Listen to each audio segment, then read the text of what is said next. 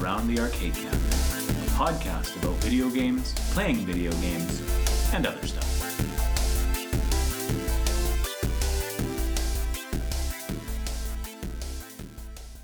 Hey everybody, welcome to the first episode of a brand new video game podcast from the folks at Around the Craft Table. This show is Around the Arcade Cabinet. I'm Miles, and today I'm joined by my co-hosts Connor. Hey! And Dallas. Hello!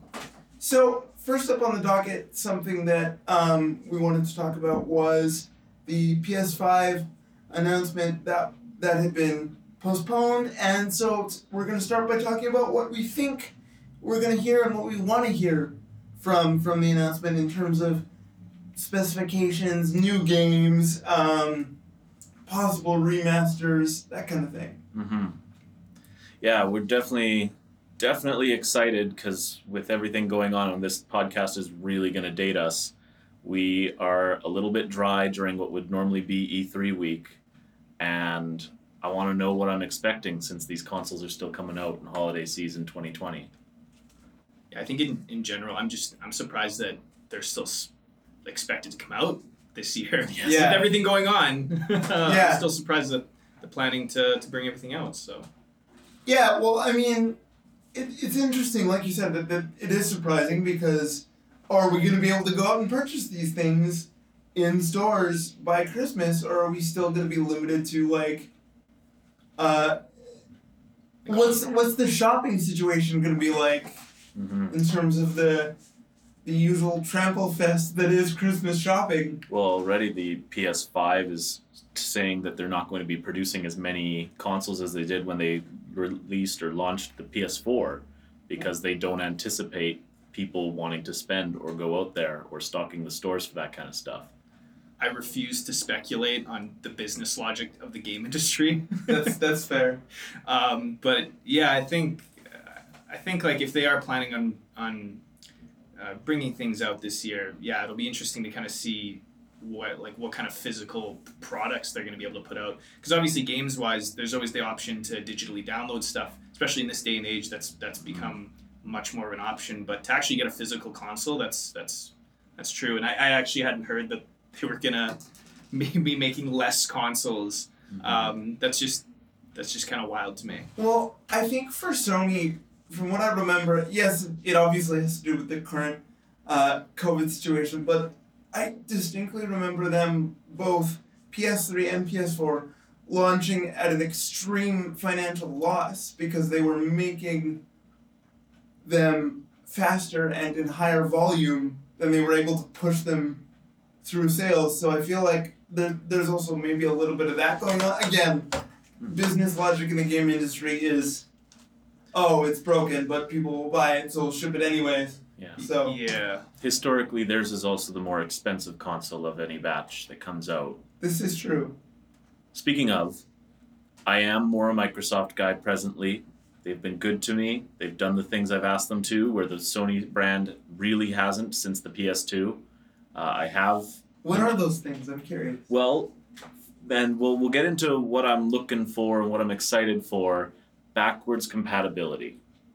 PS2 was revolutionary. One of the first that went, hey, you know what? We know you liked the PlayStation 1.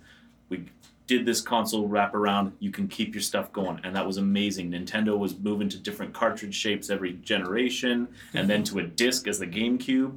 And Xbox was brand new, and Sega was the same thing between cartridges and discs. And the PlayStation was the first disc to disc, DVD to DVD. And yeah, it was the standard for me since then. The Wii went back to the GameCube. The Wii U went back to the Wii. The first round of PlayStation 3 did PS2 and PS1, and then subsequent only did PS1. Which I'm still kind of annoyed about. Like, what? I don't understand what their hesitancy was there in terms of... The PS1 was the black disc, like the black undercoating. Yeah, And then the PS3 was Blu-ray, and for some reason that jived well, but the silver regular DVDs were apparently too foreign, and they actually needed a separate disc drive that they built into the disc reading. I feel like that's just bad game industry business logic again, but I don't... That side of the hardware world I don't know well enough to... And then the Xbox One. Took a while, but regular Xbox and 360 games slowly developed their library through backwards compatibility, and yeah, there was some licensing stuff, but I can play it all. One console, virtually every game I own. I can't think of one currently that I can't play anymore because it's been years since they started rolling out backwards compatibility, and they have already promised that the Series X, and I know we're here to talk about PS5, but the Series X is going to be backwards compatible with everything the Xbox One can currently do. Well, I mean, it's not just PS5, it's ninth gen, which is a weird number to think about, that we've had 9 generations of consoles by the time those ones launch. But backwards, you're right, backwards compatibility is a huge selling point. And, I mean, think back to when Microsoft initially announced the Xbox One, and they had that whole notion of always on DRM and being constantly connected if you wanted any of your old games, or your new games for that matter, to work, and how much backlash they faced when that was announced, and how I don't think I've ever seen a company backpedal so fast. It was too fast to even register. Like, I don't fully understand what they intended, other than people reacted negatively right away. Then they did a 180, and then people slowly went, oh, this would have been more convenient. But I don't know what the benefits would have been. But anyways, my speculation, my bucket list has to be full PS1 through 4 backwards compatibility for the PS5, or I'm not getting it right away. Do you want both physical and digital, or would you settle for a purely Wii Shop channel situation where you can go and get, or a PlayStation Now, which is what they have. Right now they have a streaming subscription service where it's extra, even above PlayStation Plus. PlayStation Now only added Ape Escape 2. Neither Ape Escape 1 nor Ape Escape 3 are available on PlayStation Now, even though they promised it was going to happen. Like, I was that close to getting a PlayStation 4 E3 2014, 2015, and they just went, here's Ape Escape 2, and forgot about it. PlayStation Now is such a half measure to try their best to look like they were doing what Xbox was doing. It definitely had the opportunity to be a lot more than it is. Right now, it's not worth it to me. Because right now what's on there that I'm interested in is like the God of War games, like the original God of War games, which you can buy God of War 3. You can actually buy, like, digitally download a remastered version of God of War 3. But God of War 1 and 2, you have to get a PS Now subscription. And the issue I take with that is, like, there's no ownership, because as soon as you decide not to pay for it anymore, you don't have access to those games. Right. Which is the issue I have. But which would totally be fine if there was a significant enough library, like if they brought back games that people wanted to play, like enough games, and not just one of a series. Ape Escape only. If they just brought back all 3 Ape Escape games. No, how many Ape Escape games are there? There's lots. There's the core 3, and then there were a bunch of Japanese exclusives, and then they did one of the Japanese exclusives as an American port, but it was a minigame kind of thing. Okay. Pumped Prime. Yeah, and like if they made it a significant enough library, like it's not that expensive, but right now it's still just not that worth it. Not to me anyway. I'm sure there's people that can find a lot of value in it. There are a handful of games on there that I would love to revisit, especially on like a modern console.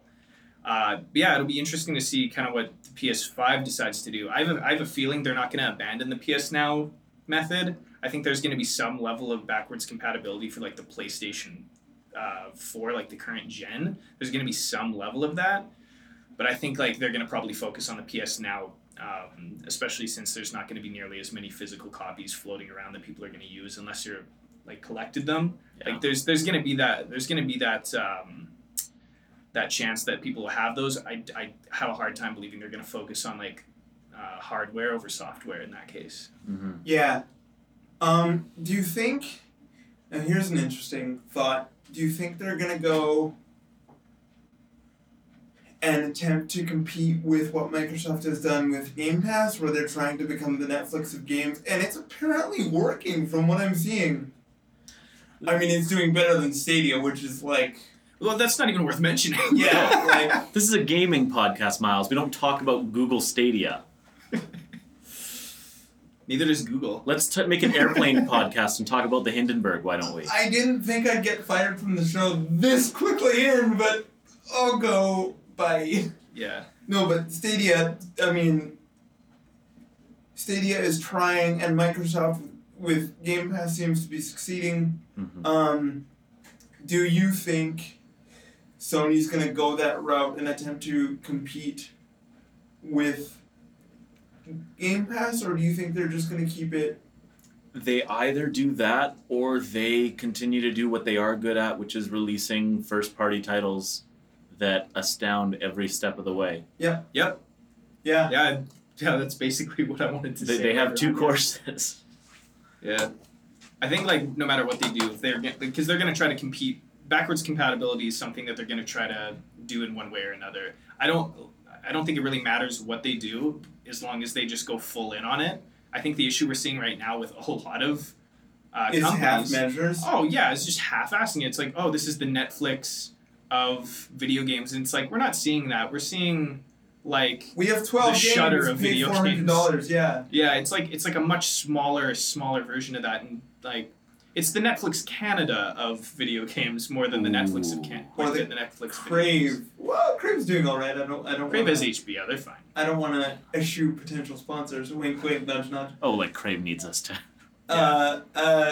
I'll take sponsorship money from wherever we can get it. First but episode, again- I'll take sponsorship money. Yeah, but again, like, it's the game industry, so I'm fairly cynical, and I think they're going to do something, and they're probably going to do something that people don't like, and then maybe a year later people will hate it less. Exactly. Someone will come along and do something cool, and everybody else will go, "Oh, we should do that," and they'll do half-baked versions. Well, and if one console company does a good job at it, and it shows that it's increasing sales for them, that's when other console companies. That's when they'll actually make a real attempt at it. Yeah, and that was a lot of the catch-up that Microsoft did when Sony took a big leap. They went, oh, Sony had a great E3 because they announced a bunch of first-party titles while all we did was focus on how we could turn our Xbox into a sports-watching thing. And then the next year, what did they do? What we were looking for is TV. It was real bad. Yeah. It was real bad. And then next year they went Cuphead, and the whole focus was, look, we can do first-party titles too, and some were good and some were not. I have the specs here. They have announced that the quote-unquote top 100 PS4 games will be backwards compatible supported. What does that mean? Like, what do, here's an interesting... Sales. Yeah, well, here's an interesting road to wander down a little bit. I don't want to get too far in the weeds, but what do we think that means? Like, what do we think our top 100, like... First-party titles, greatest hits titles. So you think we'll see additional versions of The Last of Us again, like they did with the PS4 when it launched, and Uncharted maybe... Well, it says that it's going to do backwards compatible, and it says that it's going to be with, and this is Mark Cerny speaking, almost all PS4 games.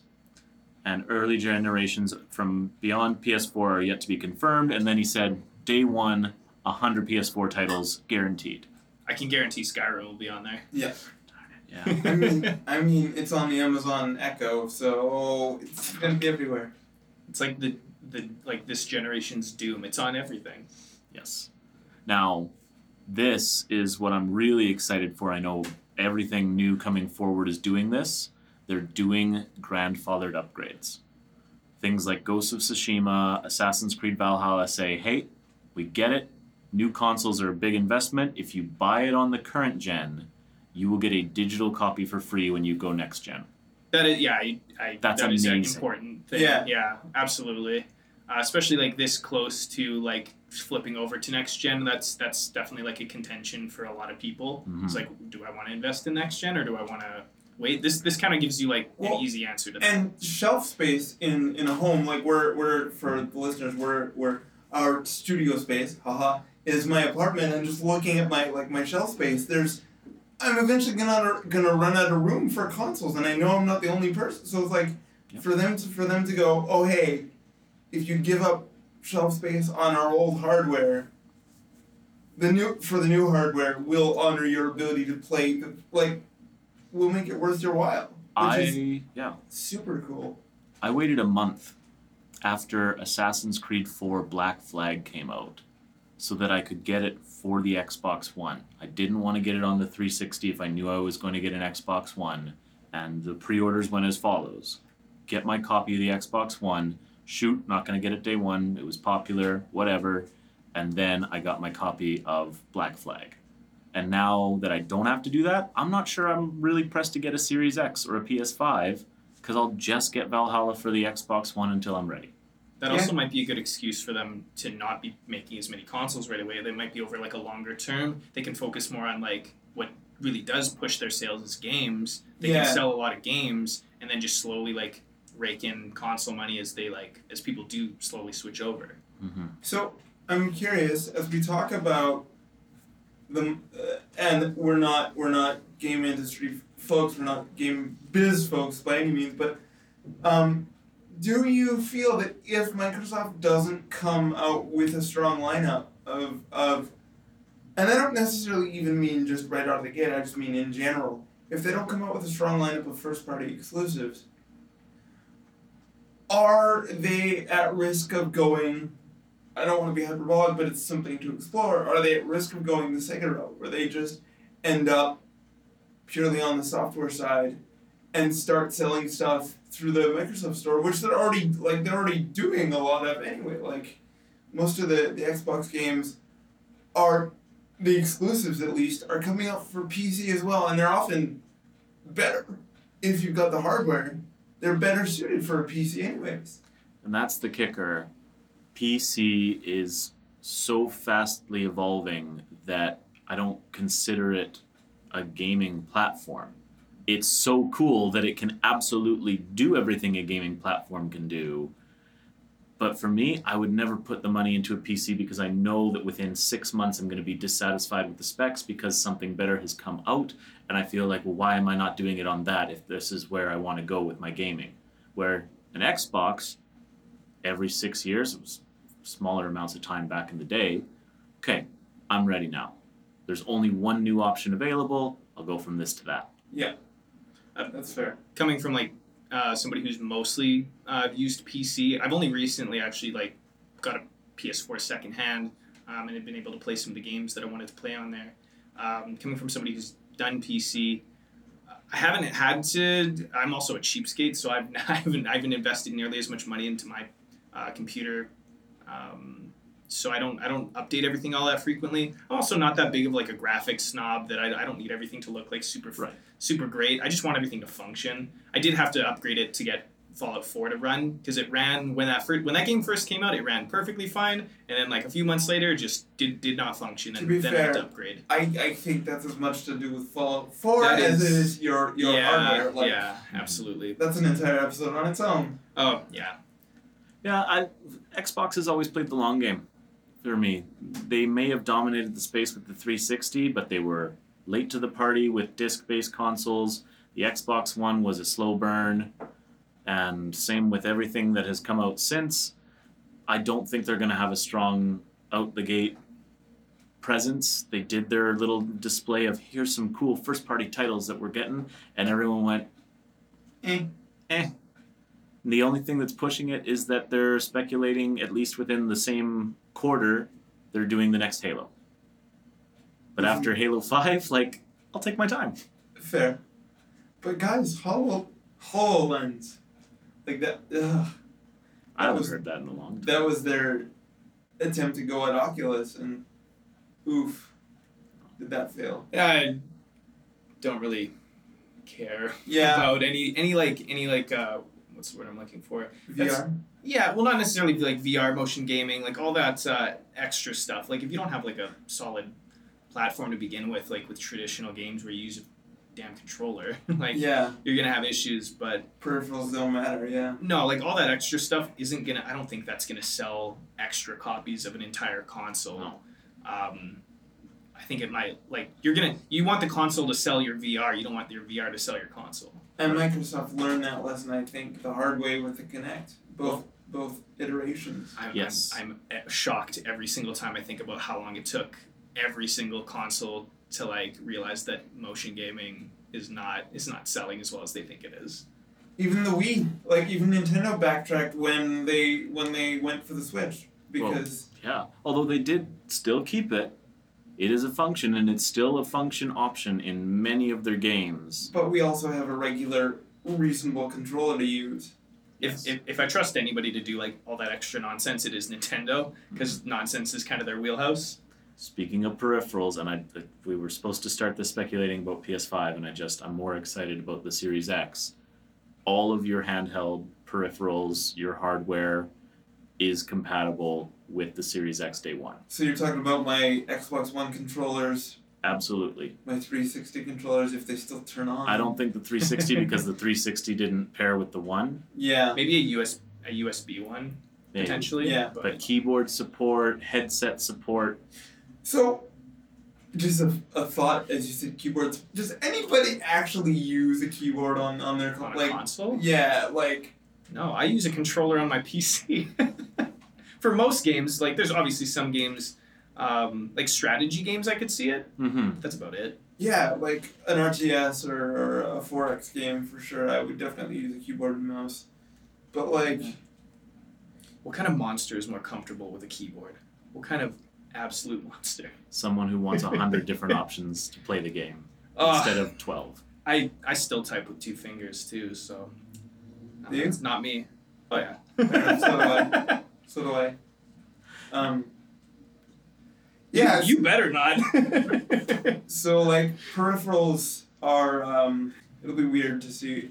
The only peripheral that ever excites me is whatever Nintendo decides they're gonna release because as you said, it is nonsense, but it is like Willy Wonka levels of fun nonsense. Like And they usually are the ones to commit fully to something. Like they don't really half-ass like the anything. like the Wii U fitness ring or whatever the Well, that's the Switch fuck that did thing was the called. fit We're ring. inside the minute number, so I'm gonna swear all I want. Okay. Yeah. No, the Fit ring came for the Switch. Still haven't got that. My mom got the Wii Fit board thing, The balance board? the balance board. Oh no. Never once did I touch that. Actually, Miles, I am curious. Obviously, motion gaming is probably not something that interests you much. So before we get into that, I should clarify for the audiences who are listening and who haven't heard around the craft table where I have talked about it. Miles is a disembodied head. Yeah, I'm Yeah. just a floating head. It's really weird. I'm the inspiration behind the floating heads in Futurama. Little known fact. None of that is true. I just have cerebral palsy and am a very avid gamer who finds the weirdest ways to adapt and play video games however I can. So, now that we've got that out of the way, to answer your question about motion gaming, some of it's cool.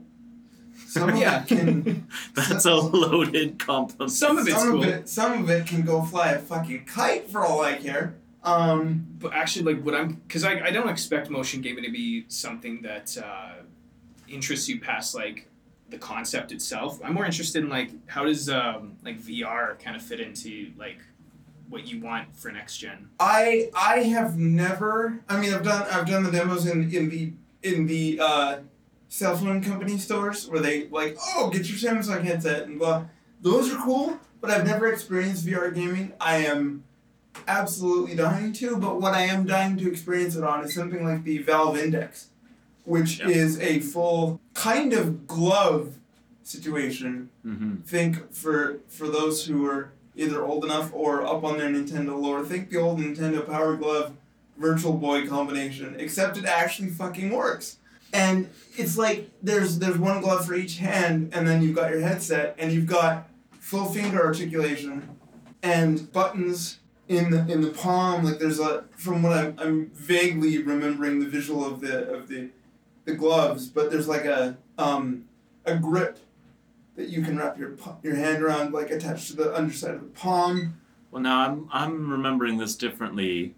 I'm pretty sure the Valve Index still has controllers, and it's more the sensors on the controllers. It's not a glove, Okay, maybe that's what which it is. I think is also more sanitary for social play as well. True. Put your Is it- hand in this sweaty thing I was just manipulating. Yeah. Yeah, that's fair. I don't see VR as a contender. VR is its own thing. It's just like the difference between a video game and a board game to me.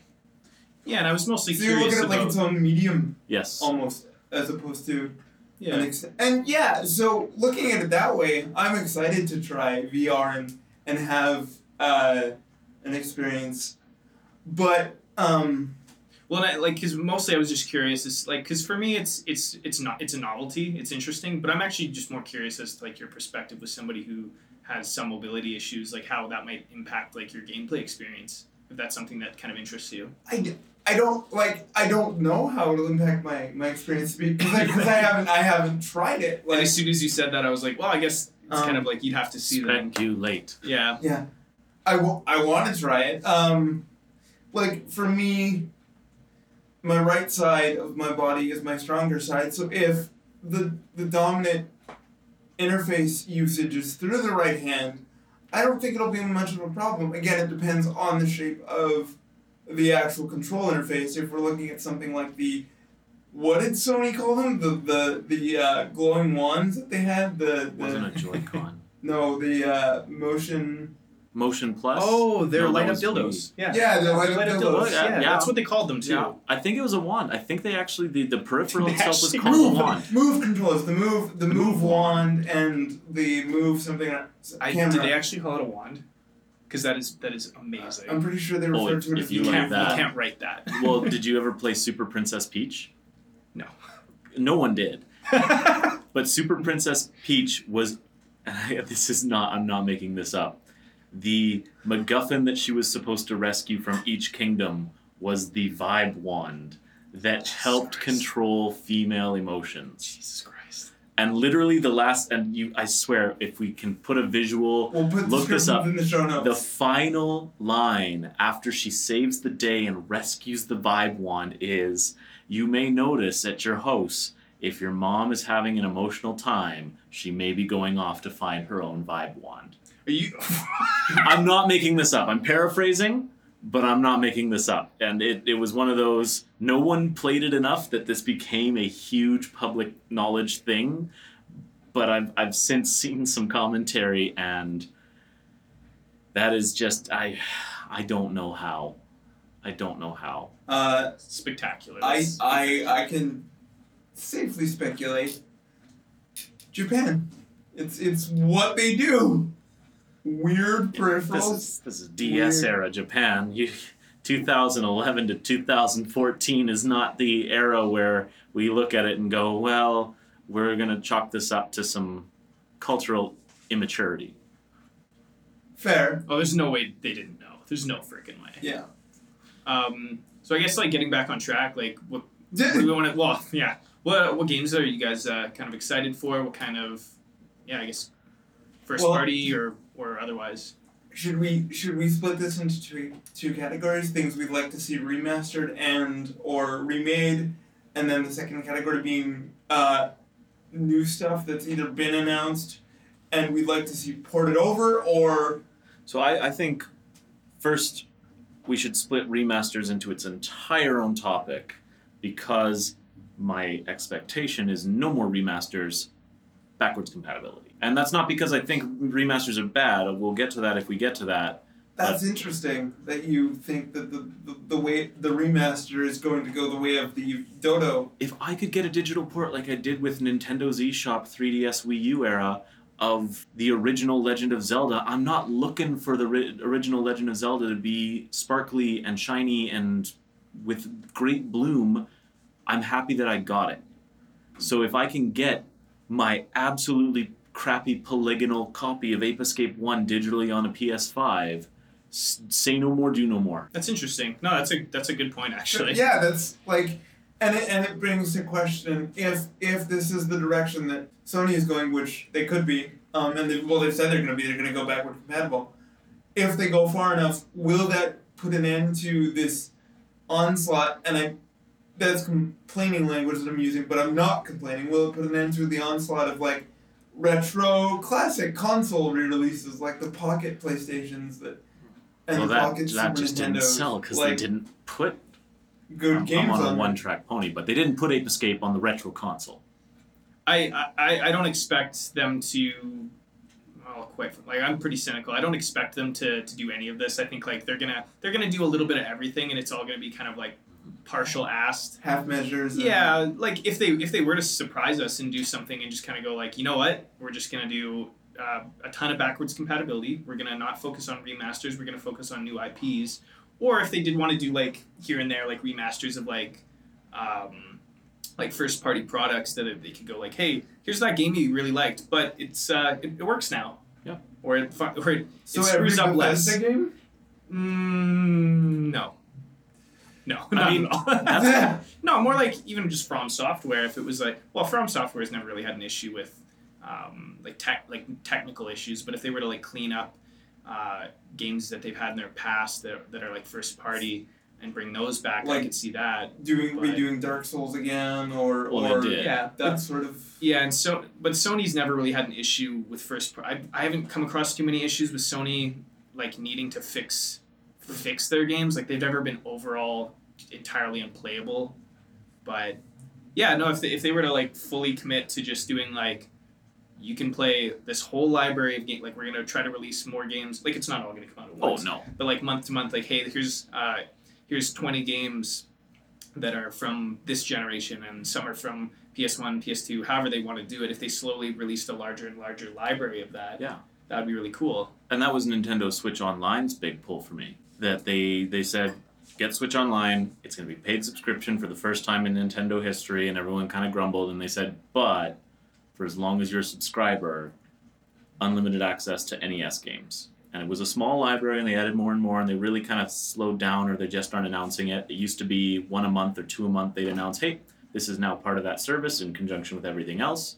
Then they added Super Nintendo. There's speculation they're going to do N64 or GameCube as part of that online service.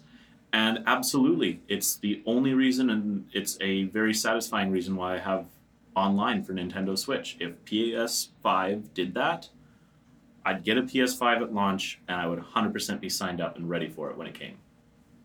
Yeah, it's a good access to games that I used to own that I can't play anymore is a huge. It would be a cool idea, wouldn't it? Wouldn't that be nice? Mark, if you're listening. Yeah.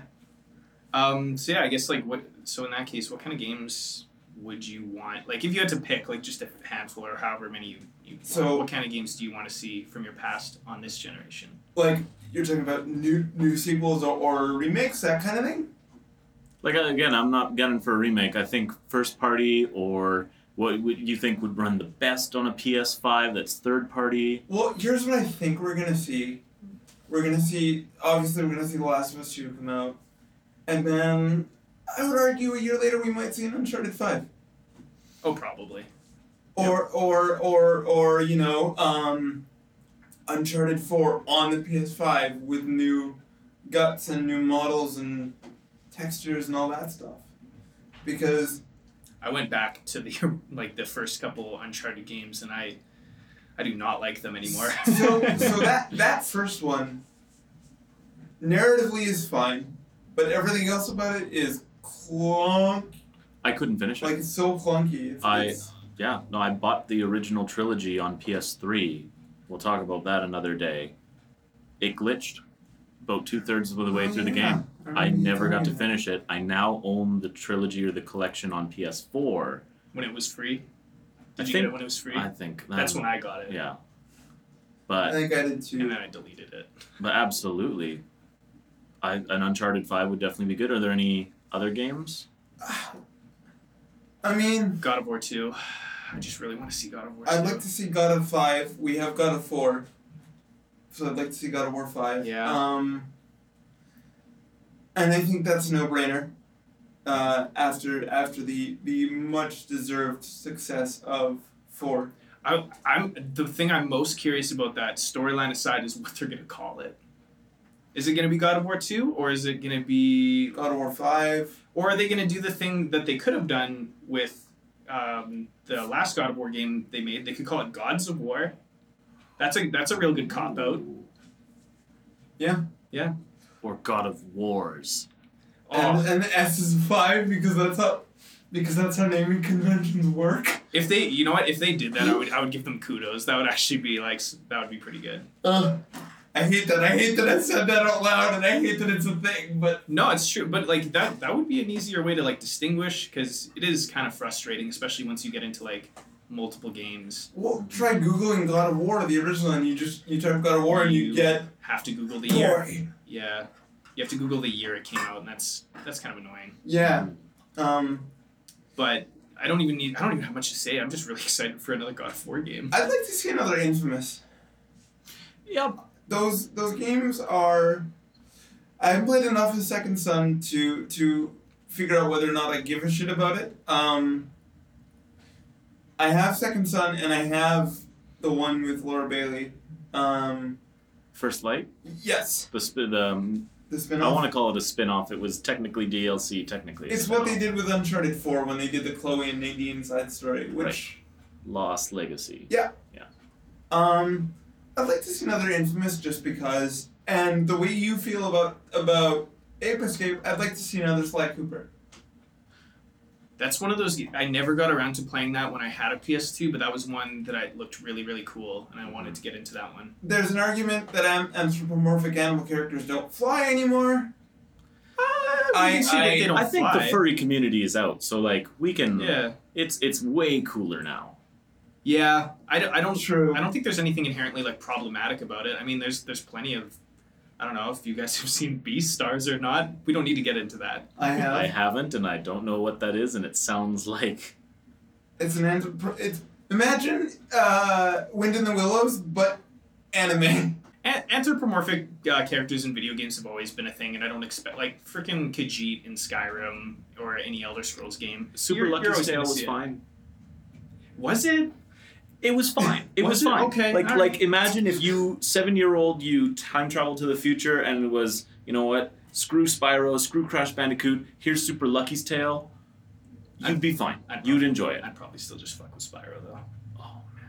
Spyro's actually like that was one of the first things I got. A was the new remastered Spyro. trilogy. Bring it back. Even if you make it PS5 exclusive, Insomniac kind of plays both fields nowadays. A brand new story for Spyro, absolutely. Do they play both fields? They haven't done a Microsoft game in a while. Sunset Overdrive, and we don't want to talk they about did go back Sunset to Sony. Overdrive.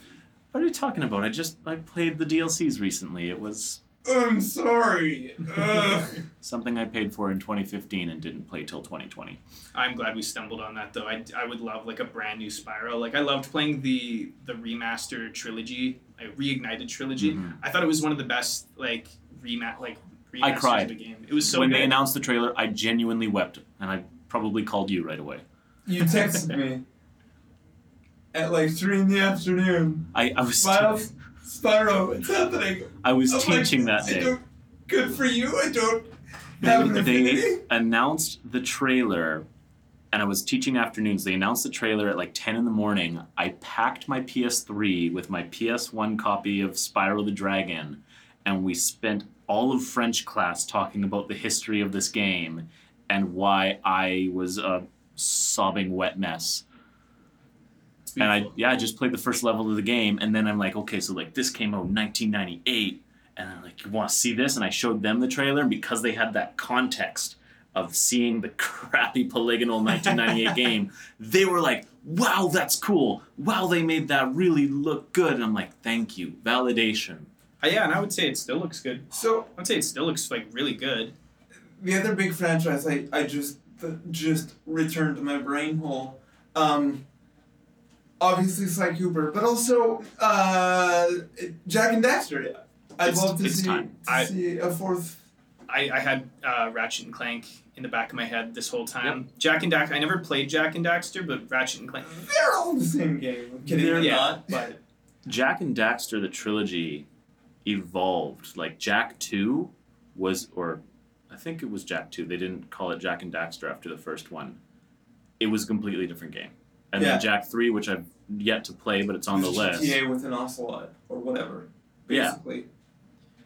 yeah, and I would be really happy to see like a proper remaster, or just like even the ability to play like those original Ratchet and Clank games. Yeah. Not what they did and then made a movie, and I saw the movie too. I didn't. It's not worth watching. They advertised it. I was. Should we pause the show and hug you because you saw the movie? No, it's like, a- are you I okay? went to theater. I went and saw it in theaters but I didn't realize that it was based off of. I should have known, like it was based off of like the new. I don't even know how to like address the newer game, like the newest one they made. Game? So Yeah, the one that's for tiny little babies. So Not to be offensive. Well, yeah, no. The newest game is a pared down, better version of the original, and the movie is based off of the new game, which is based off of the first game. So you play the game, you know what's in the movie. I've played the original and I've played the PS4 remaster, and the PS4 remaster absolutely was easier, but I liked it that way. Yeah, I did not. Like there was a lot about it that I didn't like as much. I would love to see like more Ratchet and Clank that's just got I don't know, just that charm. I would love to see it. It's a good game, and I don't have any issue with them creating like a whole other line of Ratchet and Clank that's more accessible to potentially like a younger audience, because that's what it kind of felt like. It was kind of like just a little bit more toned down in terms of like content matter and also like gameplay. It felt like it was a little bit more for that audience. But I'm the one who played it when I was a kid, and I'm an adult now, so I kind of want something that's for me, you know, because I'm the one who's going to go after the nostalgia buy. Yeah. That's me. That's who's going to be paying. I'm going to pay with my own money. I'm not going to ask my parents for money. Yeah. So since we're on the subject of new games we'd like to see for the new generation, what kind of innovative design things would you like to see? Like, are there new? I want to be able to throw the controller and have it come back to my hand like God of War. That's it. If they could do that. There's a thing called bungee cords. Well, you can do it. Just put a Sony label on it and I'll buy it. I don't really go for innovation when I go for my games. I go for compelling narrative. I go for gameplay that... The immersion is a word for it. There's also just the idea of like I'm playing a game. I get measures of success by doing what I'm doing. I can lose myself in it, basically, whether that's actually immersing myself and feeling like I'm part of a story or a world, or just losing hours of time. Turn my brain off, and I come away feeling like I at least had fun. Yeah. Yeah. So we're kind of jumping all over the format here, but I want to flip that coin. What trends would you like to see go away in terms of design stuff that we're seeing in games? What kind of stuff do you want? And obviously the obvious answers are microtransactions and those kinds of things, but those are part of the business. I don't think they're going to go anywhere anytime soon. No. But from a design trope and a gameplay trope standpoint, what are you sick of at this point? The fetishization. Oh, I said it. I actually managed to say the whole word of graphics. Yeah.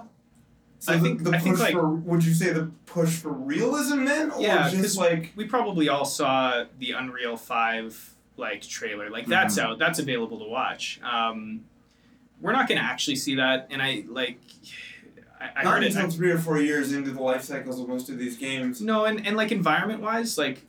I think we're gonna see a lot of cool improvements. Like I was telling you, Miles, like before we started recording, that I love the way Red Dead Redemption 2 looks, but I can't stand that game anymore. Like it's just such a frustrating game to play. I just want I think I would love to see games that function over games that like look like just too beautiful. Like there's a lot of beauty in being able to play a game and forget that the controls are there. And when the controls are bad, it's hard to forget that.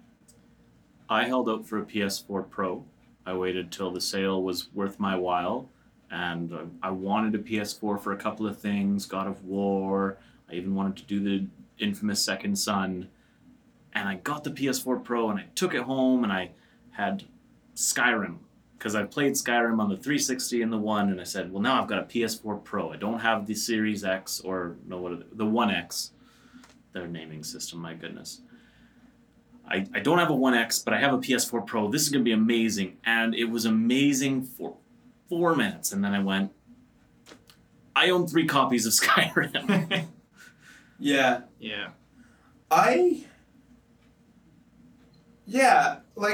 kind of, and I've talked about this at length with all of you guys, I think. I too am against this notion of the fetishization The thing I said, of the thing Dallas said, managed to say. and the push towards realism, because you hit a point where you're like, for me at least, I hit a point where I look at something that looks that good, and I'm like, I'm bored, because I can look at this thing out my window. Yeah. I don't need to see it.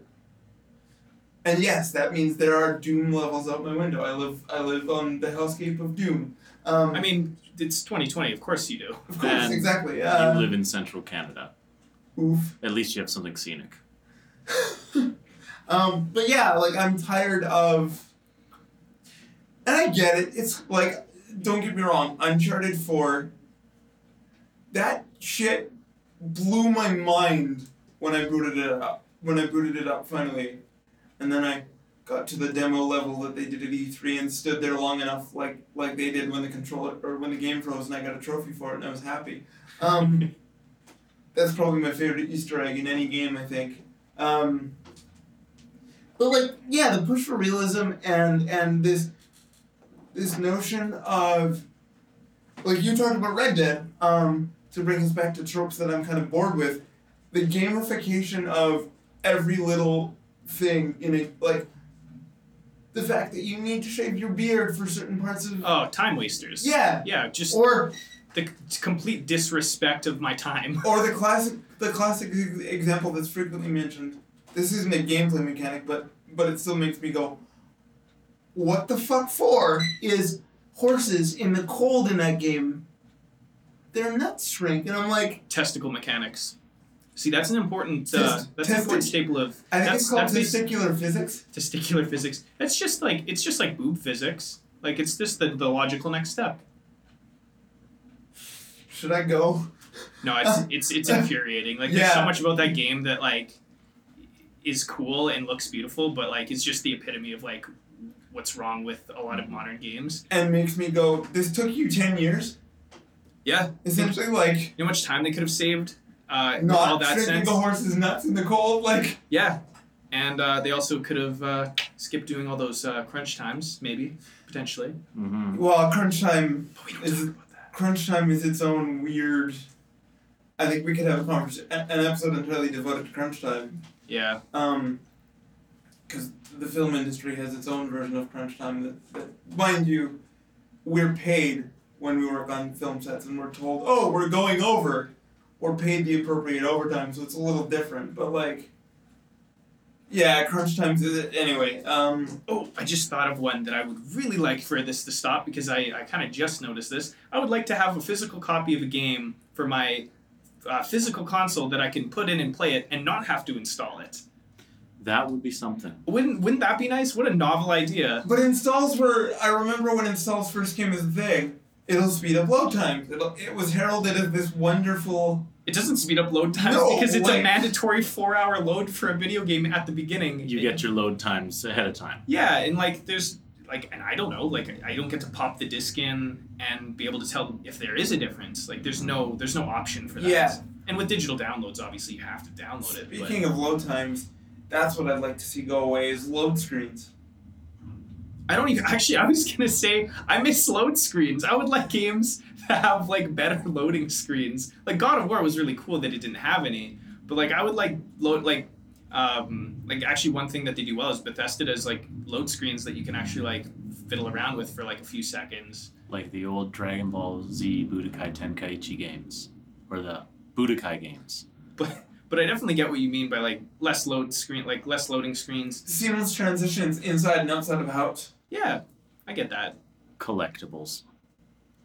I'm a big open world person, and I'll tell you, I 100% every Assassin's Creed game. And the jump from Syndicate to Origins, and I'm just like, wow, this is really big. Okay, well, it's Egypt, and it's a heck of a lot of sand, but you know what? That's Egypt, I guess, and there's like changes in scenery which make it that much more special. And then you go to Assassin's Creed Odyssey, and it is there for the sake of being there. It is there for the maniacs like me, but worse, to go, yeah, bandit camp. There's 3 objectives, 3 chests to get arbitrary sellable loot, 3 bad guys that need to be killed, and a map on the table that doesn't take you anywhere you haven't already been on your own. Ubisoft games have always felt like their maps were just littered on.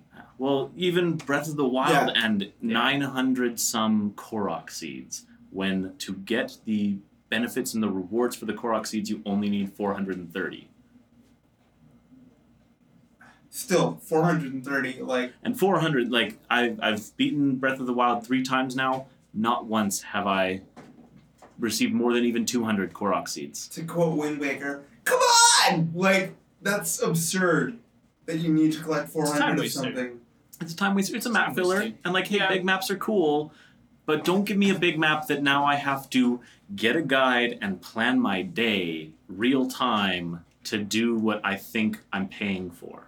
Yeah. So, here's a question for you, because I've played some Breath of the Wild. You've played through it, I'm assuming, multiple times now at this point. Just the 3. Okay. Just the 3. Have you, each time you've iterated through your playthrough of the game, gotten to a specific number of Koroks and go, I'm bored, I don't want to do this anymore? Yeah. And has that number changed? By which I mean lowered significantly each time.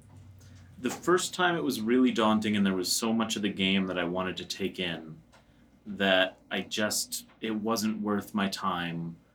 I learned the value, I learned that it increased exponentially or whatever you would call it to get more and more item slots.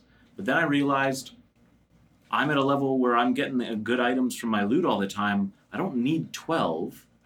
As soon as I run out, I'll kill the bokoblin next door that's silver, so it drops the silver grade loot, and I've got a good enough sword. And it'll last me, and it'll kill anything I need for the time being, and then I'll get another one. Or I'll use my literal 25 amiibo, because I had a really, really expensive year when amiibo came out.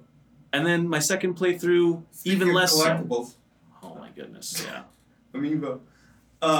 Anyway, sorry. Yeah, no. Second playthrough, I was in more of a rush. It was not too long after the first playthrough, and I was like, I know what I need, I know what I have to do, everything else, maybe I'll get to, and by the time I wanted to, it was, nope, I am absolutely done. My third playthrough, I was going for what I would call 100% for me, which is 100% until 100% gets ridiculous, and even then, I knew how to play the game. This was my first playthrough that I got all 120 shrines. And by the time you've done that, no more. No Korok seeds. No thank you. Yeah, I relate similarly where I look at it like, I don't want to rag on Ubisoft. I do. Well, we'll dedicate that to its own hour. Yeah. I think we can let's rag on all of our least favorite developers for an hour each week now. We would need more than an hour. Yeah, that's true. Bethesda would get a series of episodes. I think. They would all get their own series. I agree though. Like I look at Odyssey, like you said, and to a lesser extent Origins. I genuinely think Origins was a bit of a return to form. I think that game is pretty great. But yeah, this idea of like, oh, I need to collect a thing to get something else in game, but the number is so high, and they're frequently so difficult. Like we were talking off air about Dishonored and collecting bone charms and how tedious that can be. Despite the relatively small nature of the individual maps, it's a thing where I'm like, I could go get all of these, but I don't want to. Yeah, I don't want to have to feel like I have to mop up a map.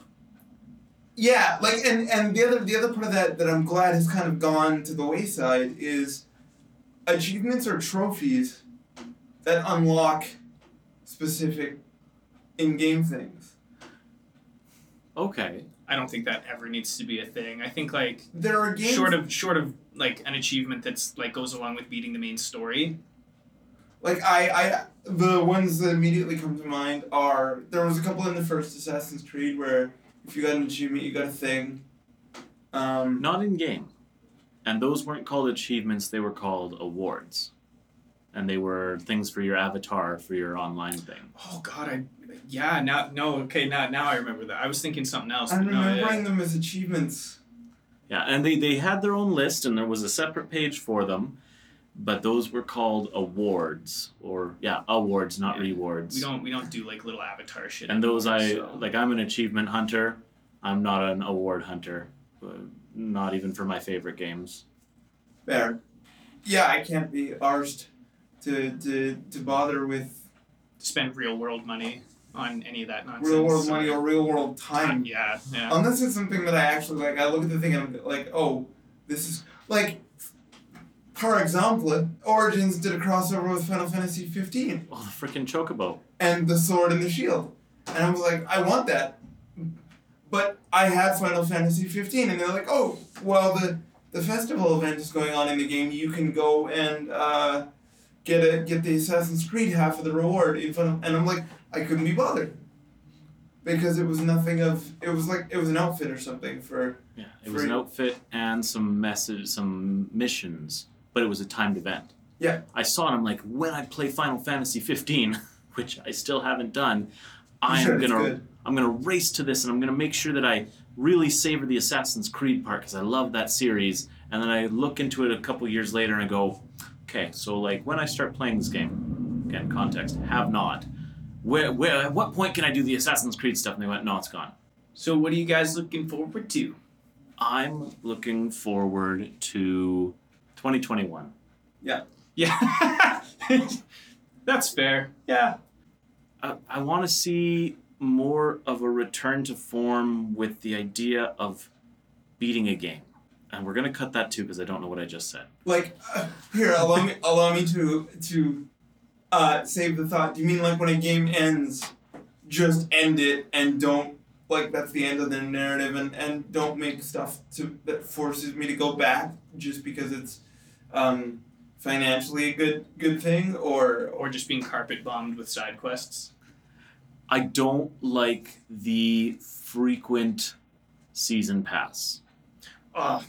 In fact, I would rather you not sell me a season pass, and if you've gone ahead and put in time for a DLC, throw it at me randomly. Surprise me, I'll buy it if I like it, but games, especially Ubisoft games lately, Assassin's Creed Odyssey, we're going to release a mission. Civ just did that actually. Civ 6 just came out with a season pass. Goodness. I'm terrible for that. Like I don't like myself for this because I don't think like there's a whole lot of ethics that go into like buying DLC, if that makes sense. But I'm bad for spending money on Total War games, like the Warhammer games. Like they come out with $10 DLCs with extra factions and a lot of extra playable stuff. But I always buy it because give me. It's just the game I've been playing so much right now, and like I'll pay if I can just pay for something and get it without having to keep paying for something to maybe get other stuff. Yeah. Which sounds convoluted, but that's how it is. And the worst offender on the season pass front, and again they get their own episode, is Destiny 2. Every time there's a new season. Oh, and Destiny 1 even. You know who's allowed to have season passes? Apex. That's a free game. You can have a season pass for Apex because it's free. You don't have to pay for that game. That's a trend that I actually wouldn't mind seeing continue is the free-to-play model, where you get big games going free-to-play, and the investment comes in ornamental stuff, cosmetics that you can choose to buy. I'm not talking about the Elder Scrolls like 4 Warframe. horse armor situation. Or 3 horse armor situation. 4. No, it was 4. It was 4. They're all the same game. They're all Skyrim. Yeah, exactly. Elder Scrolls 4, Skyrim 1. Yeah, pretty much. Yeah.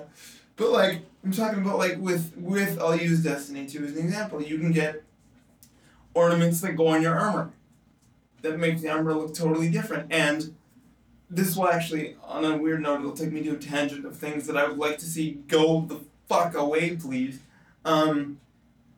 You can either earn them in game through grinding if you choose, or you can buy them in the premium currency store. But premium currencies can go away. Yeah, Premium currencies can go away. because Premium currencies can go away. or if you're going to have them, allow me to purchase either allow me to earn them at volume in game, even if I choose to grind. Like if it's a grind, cool, but that's my choice. Mm-hmm. Or allow me to purchase the precise amount that I need. Yes. Not Instead of- 500 and then like the realize item it's you want is 602. Though it's Or, also yeah. predatory.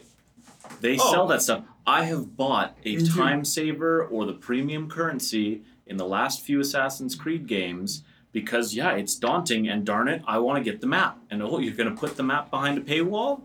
Well, I don't want to have a second screen open with a laptop with the free guide, put my It's map missing stuff in the most game, likely. Like or it's a little wonky, put it in the game. But the fact that you make me pay for it and the fact that you built the game where it is just so tedious without it, yeah, I'm going to pay for it. And that's predatory. And they do have that with their microtransactions and their time savers. and so if you're gonna do that, like you said, sure, but just take my dollar. Don't make me buy your Helix currency. Yes. Just take my shitty, useless Canadian dollar as is. Don't make me use an intermediary currency. It's like the Jets game. Beers are $9 or $11, depending on the size, which means you're breaking a 10. And if I want to get 2 beers and they're $11, that means I can't just take out my 20. I have to take out $22 or $30. $30. Yeah.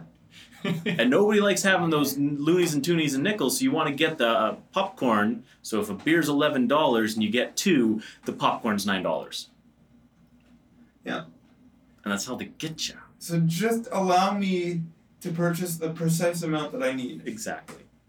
And if I choose Or to just still get rid buy if I choose They won't, 4,000 floor points because I want to like get this item. Well, now you're losing money if you don't buy the Blur points. Exactly, like Well, Exactly. when they converted from Microsoft points to straight cash, I don't know if you guys remember Microsoft points. I do. Oh, yeah. I do. And the conversion rate was not 1-to-1 across the world. Like you couldn't buy Microsoft points in the States because of the exchange rate. It was 800 points was $10. I don't remember the value of them barely.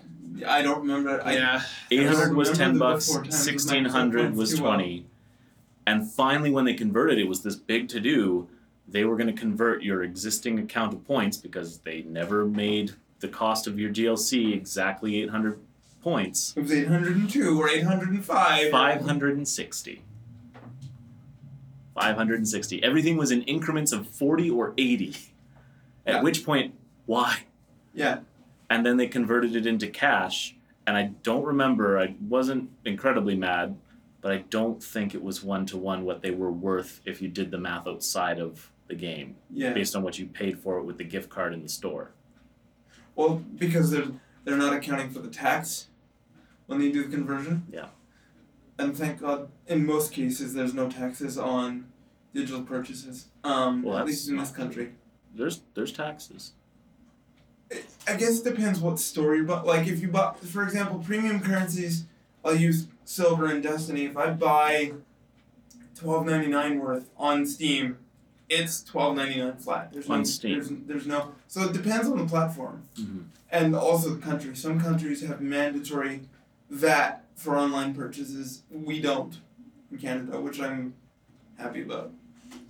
But yeah, just get rid of either. Predatory gaming practices. Yeah, we're already spending all of our money on this industry. You don't need to milk us. You really, really don't. Either get rid of premium currencies, or if you're not gonna, which sure you need to, you're making what to paraphrase Jim Sterling, live service games. That can just go away. That's fine, but don't make me purchase the fucking thing in increments. Just allow me to buy precisely what I need.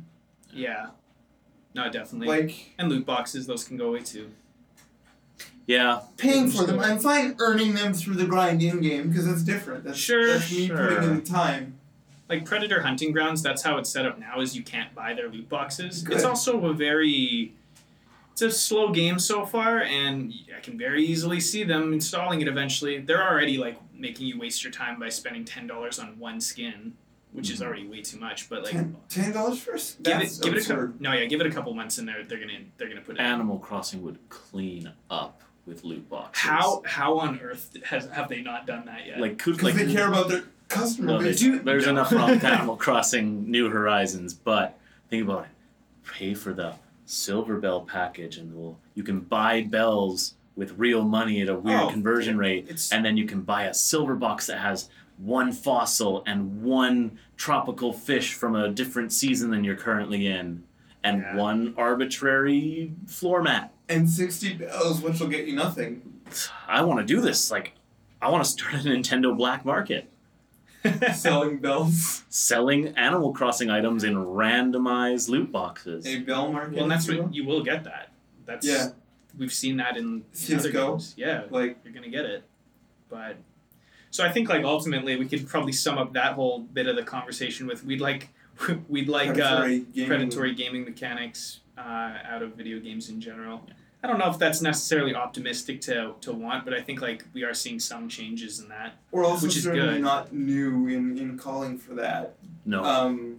I would like to see more conversation around it, like a continued conversation around it, because there's new people playing new games every single day, and they don't know. That's just how it is. This hasn't always been the norm of how games have operated. We've like we're young enough that we've kind of like haven't been like around in like the Atari ages, I know, but like we've been around long enough to know that like games haven't always been like this. There's a time where games weren't like this. I was born the year the ESRB was put into place. We used to go and rent them at Blockbuster. That's how they got your money. Yeah. I'd also like to see, and this is just a support that I'm offering as a content creator in a different medium, but I'd like to see publishers get chunks of used game sales. Like, because that's a huge market.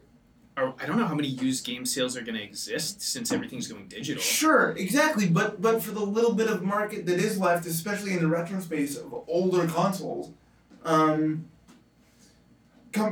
publishers don't see chunks, which is why they've called for an end to the EB games of the world where they're selling used copies, because they don't see percentages.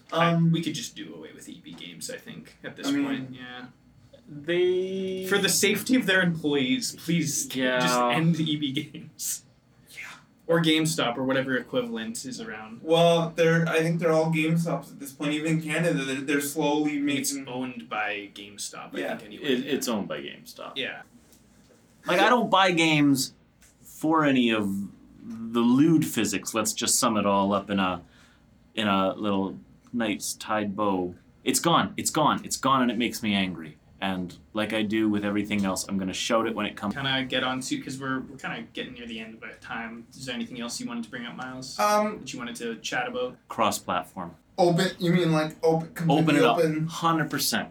You're going to buy what you're going to buy. You can still have first-party exclusive titles. You can still have, heck, even limited edition, like you get it on this system and you get this versus that, so long as it doesn't, completely alter the gameplay.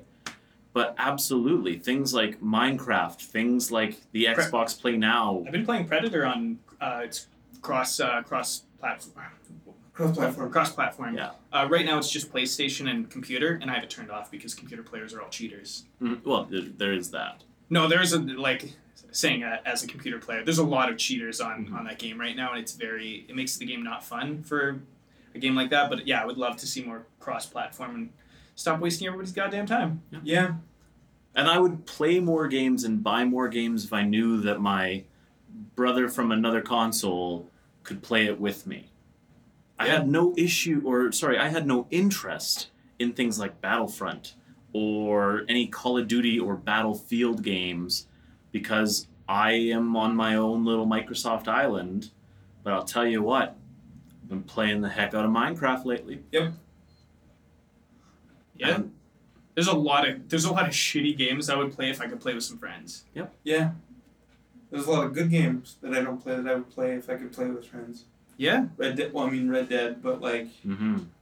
I don't know, man. I'm trying to beat the campaign on that so I can uninstall it. That's another thing that I'm like hesitant to say that I want to go away, but this notion that Rockstar, God love them, has kind of pioneered the idea that your online games are separate games, and yet they ship with like the multiplayer experiences are separate. Just give me and I know it's feeding into the notion of paying more for something, but give me an online only version of the game that I can have separate. Like, what if I don't like single player Grand Theft Auto, for example?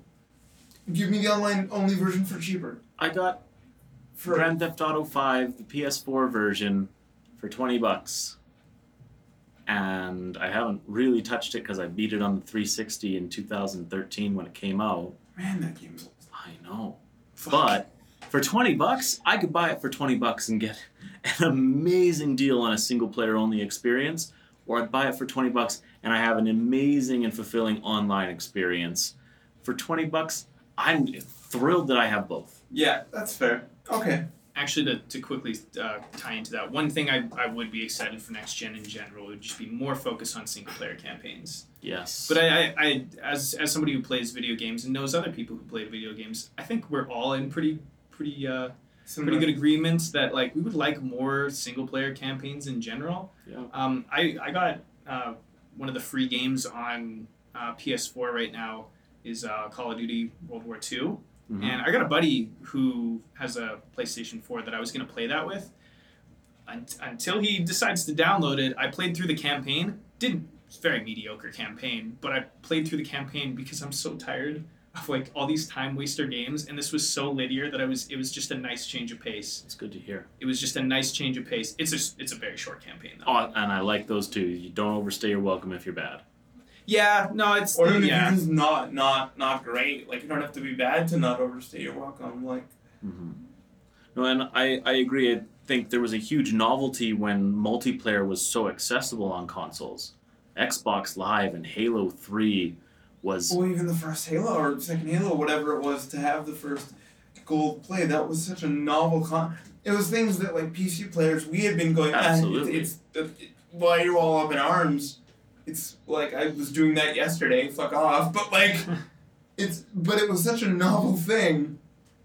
And it was easy, and there was voice chat and headsets and the keyboard that you plugged into the bottom of your controller that didn't fit in your hand and your thumbs would overreach and hit all the buttons. That was amazing. Oh, on an unrelated note, things that I would like to see go away. Custom fucking port sizes on controller cables. USB standards exist. Pick one and stick to it, you assholes. Like it's really frustrating. Yeah, they're insecure about their ability to stand out in a crowd. Make it about the games. Yeah, the controller's not what. Sometimes the controller is what makes me not want to play. Like I have played games where I'm like, I've bent over backwards to try and adapt a control scheme, and I'm like, I can't because you've chosen to make this so bizarre. Red Dead 2 just controls like hell. Well, for Red Dead and GTA, isn't it mash the A or the X button to run? Yeah. Yeah, it's just... You can power walk by holding the button. I'm just so mad about Red Dead right now. I want it off my PlayStation. It takes up so much space. Yes. You can Actually, that's what can go away. Games that take up that much space. So you'd rather like a cloud situation, or I just don't want. I don't want half a terabyte worth of one game. That's all. Witcher 3 fit on a single Switch cartridge without any added download time or space. and still looks pretty good from what I've seen. For the Switch, like asterisks for the Switch. But if that is possible, and Nintendo does it because Nintendo cares, then everyone else needs to really step up their game. Yeah. Well, that kind of goes back to my point of like, I don't have to install games on my console. I don't have to, because this is the first time in any console generation I've had to uninstall games to make room. Actually, going back, the last time I had to do that was when we had memory cards. Had to do that shit. And I just bought another memory card. Yeah. And then you had to figure out which one it was on. Yeah. But I had to go in and uninstall a bunch of stuff just so I could install, I don't know, whatever new game. Red Dead, for example. Well, I had that was one of the first games I got on there, and that was half my space That right there. game is 100 gigs. It's It unnecessarily started big. at 100 gigs. I think it's increased since. It's about 350.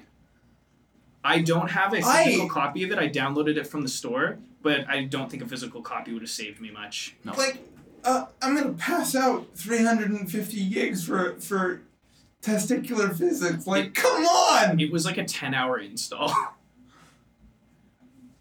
I remember getting back from living overseas, and I just bought the 2 terabyte Gears of War Edition Xbox One S, and I only bought it because it was 2 terabytes when the originals were all 500 gigs. I thought you were going to say the newest Gears of War was 2 terabytes. No. No. Yeah. What does this look like? But I moved my library over, and I'm like, finally, 2 terabytes of space.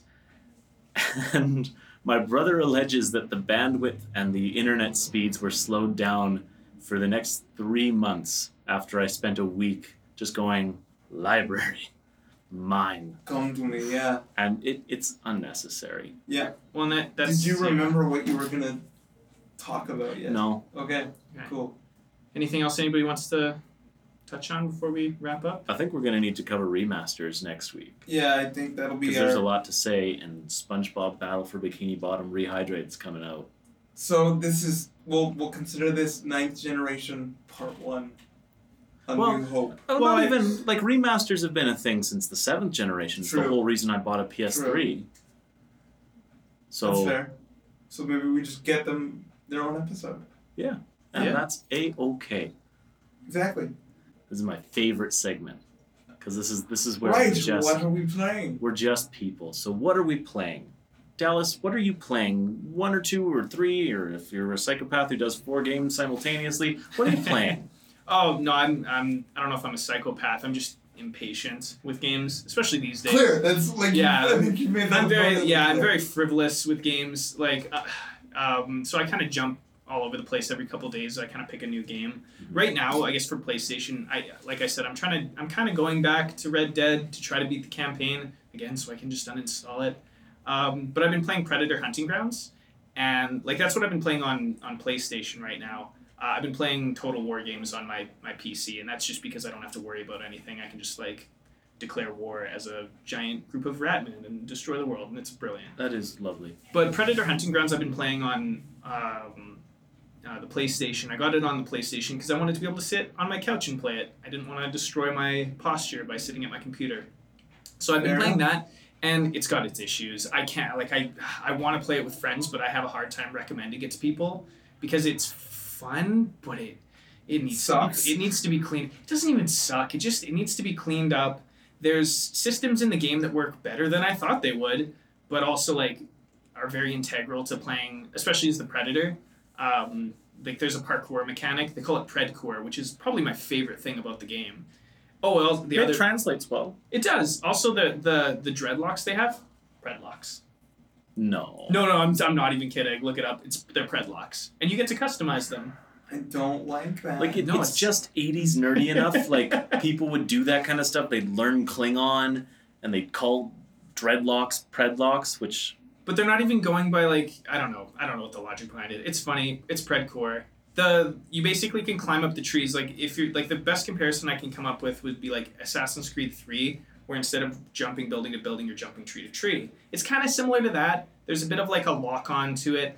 The issue I'm running into most of all is if you press a button to automatically jump on a tree and your predator will climb up the tree and go to these like branches where it can run across, but sometimes you'll hit the button to jump on the tree and your predator will just get fucking like slingshotted past the tree into another tree or something else. Oh, it's like the camera relative jumping of Assassin's Creed games, where if you've got the camera facing the wrong way and you push up, you'll jump backwards. It would be funny if it weren't so frustrating the way it just fires you past a tree. The other issue is sometimes you'll fall out of a tree, but it won't register that you're not in a tree, and there's a different set of movement mechanics when you're in a tree versus when you're not in a tree. So when you're falling out of a tree and it still thinks you're in a tree, you have to press this awkward set of buttons to fall down. There's a lot about the game I could complain about, and then playing as a fire team is just like a really, really mediocre first-person shooter where the AI does no damage, and it's got a lot of potential. It's pretty fun. Like, it feels really fun. There's a lot there. I just hope that they spend more time It's on... a bit of a diamond in the rough, maybe. They need to, like, Yeah, a little bit. and I don't honestly, I don't know. I'm not super optimistic because I've heard a lot of arguments on both sides about balancing. The fix I would like to see is kind of what they, because the guys that made that are the guys that made Friday the 13th, like that kind of like. Okay. Same studio? Yeah, I believe it's the same. Yeah, I believe it's the same. But in that game, instead of 4v1, it's 6v1 for a longer amount of time. Yes. Nothing else. Less. Yeah, actually, I made a post on Tumblr because I still use Tumblr and tagged Predator. What are you, from the 80s? No. Tumblr's not I mean, metal. yeah. Relative. But I tagged it as Predator, and the video and the thing got flagged, and it's still down for like, and of course it's not going to go back up. Nobody works at Tumblr. That's going to be like, oh no, that's not what he meant. Yeah. But it's basically what I've been playing. Okay. Predator and Tumblr. Got it. Predator and Tumblr. Tumblr's the most dangerous game. Oh, and I just got Elder Scrolls Online, but like, I don't even know. think I got it that's- for cheap. And I know some people that play it, and that's what I meant by people to play with. Oof. I haven't even played it yet. Is and I'm already that already sick of cross-play? it. Or cross No, it is not. Isn't that annoying? Let's put cross-platform in a little bar. Yeah. It's the question I ask when someone says they like a game and I go, well, I don't have your system. Is it cross-platform? Then I'm never going to get it. And Predator is, but again, there's some issues with people finding exploits and cheats on PC. Yeah. That basically just like one of them is you can turn the Predator red. So even though it's invisible, then I don't know if you know about the Predator, like the movies. Yeah. Oh, he yeah. has to turn invisible, which is a pretty important part of the game. You can just make him red, and that completely like eliminates the challenge. Thanks, I hate it. Yeah, it's one of those things where it's like you're cheating in a way that's not even that just makes the game not fun anymore. Yeah. Who's this for? Yeah. So what are you playing, Miles? I am one of those sadomasochists who will play multiple games at a time. Right now it's been mostly XCOM Chimera Squad, which is undoubtedly some of the best $20 you could ever spend. It's a fantastic game. There's issues with it, like the rendering of roofs blocking visual sightlines of an isometric fucking camera, and a roof just appears, and you're stuck trying to navigate around this roof. Fix it, Sid Meier. Fix it. Sid Meier, the guy who did XCOM? Yep, the Really? new ones. His company now does XCOM. Huh. I don't know what his direct involvement is beyond. I know that I read that some of the engine tech that's been used to design some of the mechanics is stuff that he had been experimenting with for 20 years. So, actually, both his company now and his old company are the ones who did XCOM Microprose. They're both him, so it's his game from day one. Fix your fucking roofs. Like, it's Miles the Angry's like 70s neighbor. yeah. Fix your damn roof. See? Yeah, I like goes the the roof. neighbor. You're making the whole town look bad. Sid Miles moves in, and all of a sudden, we got to stop boarding up our windows. I'm also playing Hades Battle of Hell from Supergiant. That's the side scroller one, right? The 2D no, no? it's isometric. Roguelike. Never mind. Set in Greece. It's the one that you described as aggressively Greek looking. Then last time maybe we it's hung out. not, because the one I was thinking of I thought was 2D and like a side scroller. Well, it is. But you can't do Greek without it looking like real Greek. Yeah, like it's that's another fantastic game. Supergiant can have all of my wallet every time they make a game. They don't make bad games. They don't make games for everybody, but none of their games are bad. They're always interesting and engaging. They did Bastion, right? They did Bastion, they did Pyre, and they did Transistor before. I really want to play those games, but they're not my style, but they look so good. Like I can objectively tell they're good games, but I just It's couldn't like get you were into saying it. about Dishonored earlier. You don't like it, but you can see why people. Oh, it's like It's yeah, a good like, game, but it's not for me. Yeah. But yeah, I I wish it was. What else have I been playing? Minecraft. Around the office, we've been playing. I mean, I As have a to group, go back to we've been that. playing Minecraft. Join us. Yeah. No, I definitely will. Cause We're very a lot of end people have game, been but- playing it. Yeah. actually, and we should. It's kind of got a resurgence, eh? Generally, there's a fourth voice with us, or there will be a fourth voice with us going forward. Mark, who's not here, because he's a little exhausted from work, and he's one of the ones that we have been playing Minecraft with, and that game, I've come to learn, is only fun doing it with people. For me, at least. Absolutely. Like, there's no, I derive no value in the solo experience. What else have I been playing? That's like video game wise. That's it. I play a lot of tabletop games. Not for this podcast, you don't. Exactly. Yeah, that's it for me. I think for the moment. All right. Yeah. So, I keep track of the games I own, and I started doing this because as of 2013 I had Games with Gold, and then as of 2018 I had PS Plus, which means every month now I get 6 new games max, and I like beating what I own. So I do have a lot on the go. I try and keep it organized. I live a very full life outside of gaming, but then because I only have so much time, I want to play something and I want to beat it. So I tend to pick something from each console that I'm working on, and I'm going to finish it. Currently, I'm doing BioShock 2, which I've owned for a long time. Was that you or Mark that was talking about that on the That was me. Okay. I beat my BioShock 1 a couple months ago, and this is the second time I've beat BioShock 1. But the second one I didn't quite get into that last time I beat the first one. So now I'm back into it, and to motivate me, I'm racing a friend who also hasn't played it before. And so that's something I'm currently going through. I do my daily fossils for Animal Crossing. I'm a museum fiend, so June 1st rolled around, and I literally, every single fish and bug that comes out in the month of June, I caught that day. Minus one. I'm still working on getting the giant snakehead, which is in a pond, but during my work hours, because, yeah, can't get it all when you play Animal Crossing.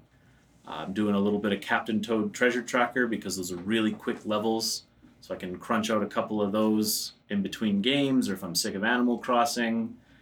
And I am currently wrapping up Ratchet and Clank Going Commando, which is the second of the original trilogy, and I'm doing that on the PS3 remake.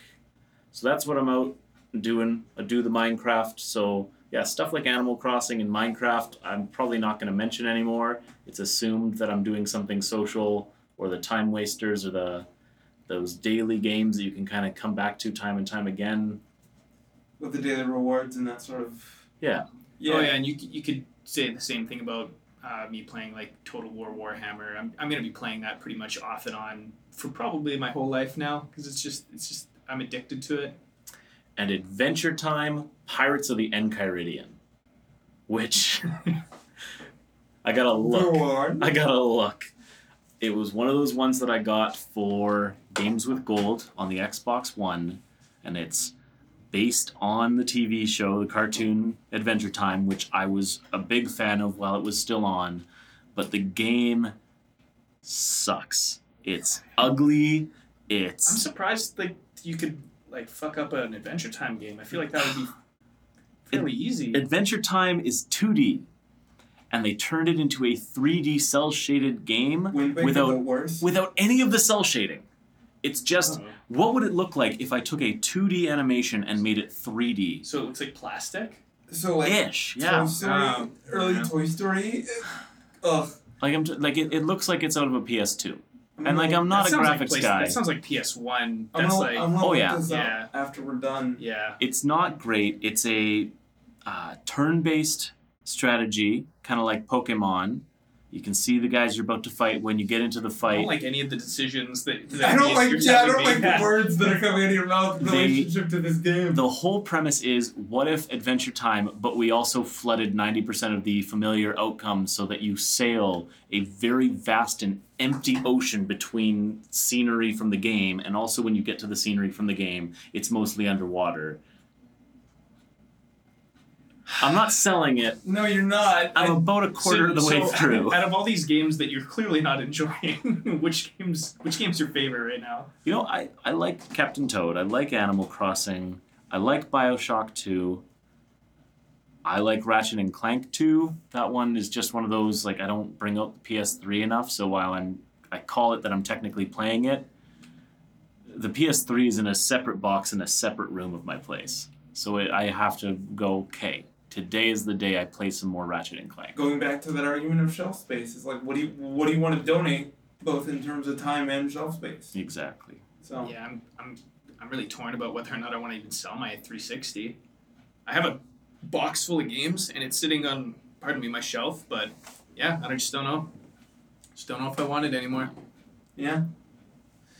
Well, shall we wrap it there then? I think so. I'm really happy to hear about the stuff that you guys are playing. I know I want to try some of that. So let's definitely meet again and see where we're at in about a week or 2 weeks. Yeah, we'll probably find out some more info about like the PS5. I imagine they'll release like a little bit of info, if not like an actual proper They'll release trailer.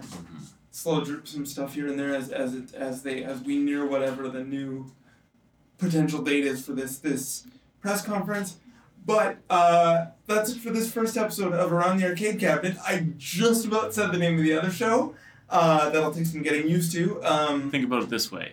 Misspelled, Around the Arcade Cabinet's abbreviation says attack. That's what I thought. Yeah, no, that's what I thought you were going for originally. Like when you first like sent us the title out, I was like, oh, that's cool. That's exactly what I was going for. That and like the co-branding with the other show. But anyways, I once again have been Miles, and I've been joined this week and presumably going forward for the future weeks by Dallas and Connor. Hey. And we will see you next time. We will have social media posts out where we'll announce when the show is up and ready to be listened to. See you next time. Bye. Bye! Hey everybody, it's Miles here from the Around the Arcade Cabinet team, and you've just heard Season 1, Episode 1, Testicular Physics. This week's episode was written and executive produced by myself, Miles A. Taylor, and Connor Peters. On this week's panel, we had myself, Connor, and show writer and producer Dallas Holden. The intro and outro music was performed by TechnoAxe, and you can follow us on Twitter at Attack Show. That's at ATACSHOW. Thanks for listening. We'll see you next week.